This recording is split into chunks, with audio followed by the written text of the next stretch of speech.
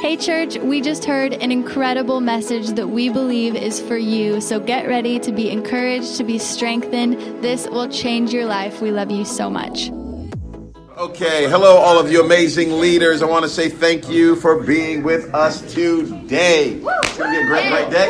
Hey, every week we're sharing stories about changed lives, about individuals who have been impacted for the cause of Christ. And what an honor that we even get to be a part of people's stories. I can't believe it. But we wanted to share a couple of those stories with you. So, Casey, you coming up first, or who else is coming up first? Okay, Justin, come on up here. Share the story, my friend. Hey, you guys. This story is from the North Campus last Sunday. And so as we were kind of into the Bible study and kind of talking, you could actually hear Pastor Earl's voice outside. Yeah, preaching, and there was, while I was preaching. And so there was a security guard.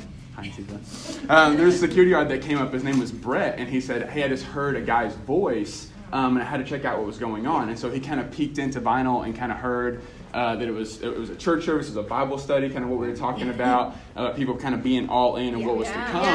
And he said, I went back and I actually took my lunch break, like his 30-minute lunch break, and came back and sat there for the whole 30 minutes. And so Crystal was like, "Hey, I need you to meet this guy before he leaves." And so as he was walking out, I kind of just chased after him a little bit. And I was like, "Hey, man, I wanted to..."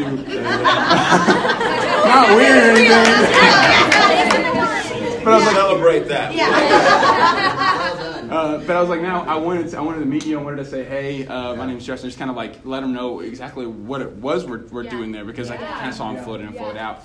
And he's like, "Yeah, man, I just heard that a person's voice and I had to show up." And he said, "My wife, Michelle, we've been looking for a church. We've been looking for a place to belong." He said, "I just felt like I had to come to this place." And so I was like, "Man," and he said, "We'll be there on March 3rd. This is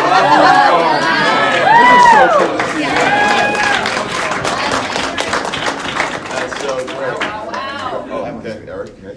Okay, so this is a Connect Group story. So, one of our Connect Groups is meeting at Cultivar off of Jefferson in the Bishop Arts area.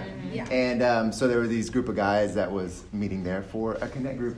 And one of the guys, Julian, saw this mom and her son at the coffee shop. And so he went and was like, "Hey, I would love to get y'all's coffee or whatever drinks y'all want," and invited them to Shoreline. Wow. Then this girl that I found Juan Carlos's contact, I think it was through Facebook or some way, and sent him this message. And she said, "I know," talking about how Julian bought the coffee for them. She says, "I know this is likely something y'all do frequently, but I just wanted to take the time to say thanks. You see, that morning after a series of unexpected events, I was feeling exceptionally worthless and invisible and broken. In that moment, when Julian offered to buy my coffee, God showed up and spoke to my life, saying, 'I see you, daughter. You're not forgotten. I will pull you out of this season, and good will come from this. Trust me.' Because of this inner dialogue, I don't remember if I thanked Julian at all for doing this. But this small act of kindness reignited my faith to trust God and led me through these past few months. My circumstances haven't improved, but my outlook has." Come on.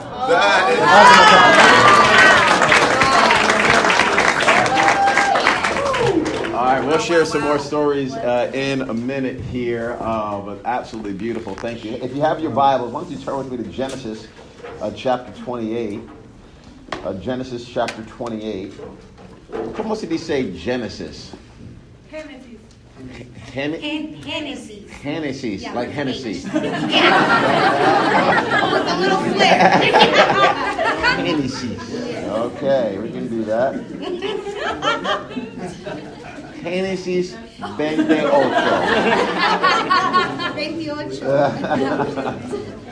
How was that, Antigua? Okay, thank you.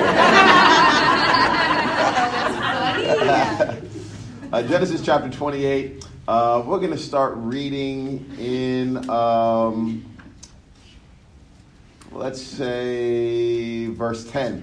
Jacob left Beersheba and set out for Haran. When he reached a certain place, he stopped for the night because the sun had set. Taking one of the stones there, he put it under his head and lay down to sleep. He had a dream in which he saw a stairway resting on the earth with its top reaching to heaven, and the angels of God were ascending and descending on it. There above it stood the Lord. And he said to Jacob, I am the Lord, the God of your father, Abraham, and the God of Isaac. I will give you and your descendants the land on which you are lying. Your descendants will be like the dust of the earth, and you will spread out to the west and to the east, to the north and to the south. All the peoples on earth will be blessed through you and your offspring. I am with you and will watch over you wherever you go. And I will bring you back to this land. I will not leave you until I have done what I have promised you. Verse 16, when Jacob awoke from his sleep, he thought, surely the Lord is in this place, and I was not aware of it. Wow. He was afraid and said, how awesome is this place? This is none other than the house of God. This is the gate of heaven. Here is Jacob, and we would know him, a lot of us now more in the New Testament would know him.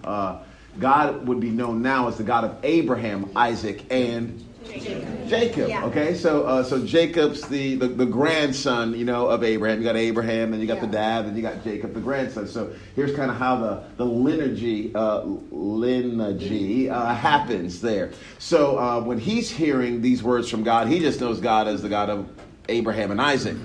Little does he know, years later, we're going to know God as the God of Abraham, Isaac, and Jacob.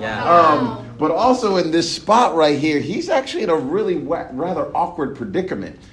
He has stolen, really, his brother's blessing. And so you got to read that in 27 and before, how Jacob has stolen Esau's blessing. And Esau's not happy about this, okay? As a matter of fact, he's like, I'm going to kill you. My dad's about to die, and I'm going to take you out. And his mom, Jacob's mom, hears about this, like, oh my gosh, I don't want both my sons to die. So she sends him away, and he's on the run. Okay, he's on the run, and he ends up in this spot where he just thinks, I'm just going to sleep. I'm just going to lay down. I'm going to go to bed. I'll wake up next day. I'm going to keep on running. But then he has this moment with God, and he wakes up, and that's where he says, oh my goodness, surely the Lord is in this place, and I was not even aware of it. Wow. I was thinking about how I hear so many folks that can be in difficult seasons at jobs or in relationships with their families, and even on different teams. And sometimes you can feel like, man, God's not here. Wow. Yeah. He's not doing anything. But I wonder if God is actually there. Yeah. And you're just not aware of it. So here's one of the first points. What you're running from can block the blessing you're standing in. Wow. So here is Jacob running from something, and since he's running so much, he doesn't even realize that he's in a spot where God actually is working in that moment. Wow. So what is it that you might be running from? I don't want to be in a relationship like this, or I don't want that, or I don't want this, or I don't want to be broke, or I don't want to be this, or I don't want to be on the sidelines, I don't want to be this, I don't want to be that. And you're so interested and so focused on what you're running from that you're not even aware of how God is working in your life right now. Wow. Like he is flowing, he is working, he is moving, he is opening doors, and you're not even aware of it. Wow. Not because God's not there. Wow. Yeah. It's because you're not aware of it. Yeah. What he thought was a random stop was actually a strategic place in his life. He's thinking, I'm just going through life headed on my own journey. And God's like, nope, that's Bethel. That is the house of God. That's actually, the Lord is in this spot right here. And I know we have a day and age where we can be so quick to leave things, so quick to quit a job, so quick to leave a relationship, so quick to leave a marriage, so quick to leave any certain situation that we were, so quick to leave a team. And I just wanted to pause for a second. We were singing the song even this morning during prayer that here again, the Lord is in this place, the Lord is in this place, the Lord is in this place. And this verse was just coming to my head and my heart as I was listening to the song even earlier, going, no, the Lord is in this place. Like he's in this place, like this spot that he put me in right now. This is the place that he wants me to be in. And he's actually here. So God, would you open up my eyes to see what you're doing in this place? I don't just want to see the things that I'm frustrated with. I don't just want to see what I'm running from. I don't just want to see the uncomfortable rock that my head seems to be on right now. What I want to see is what you are doing in this moment right here, how you're moving in this place right now, why you have me in this season that you have me in, because if you didn't want me here, I wouldn't be here. But since I am here, open up my eyes so I can say, wow, surely the Lord is in this place and I'm actually aware of it. I can sense it, I can see it, I can smell it, I can feel it, and I'm going to get everything God wants me to have as he has me in this place. Hey, I love you guys so much. Thank you. I'm so glad we get to have these moments together. Hey, let's... Serve team, we love you. Thank you so much for using your gifts and your talents to make it honored as it is in heaven. We pray that today's talk has pushed you forward in your development as a leader. You are loved, you're valued, and you're believed in. Can't wait to see you on Sunday or in one of our Connect groups.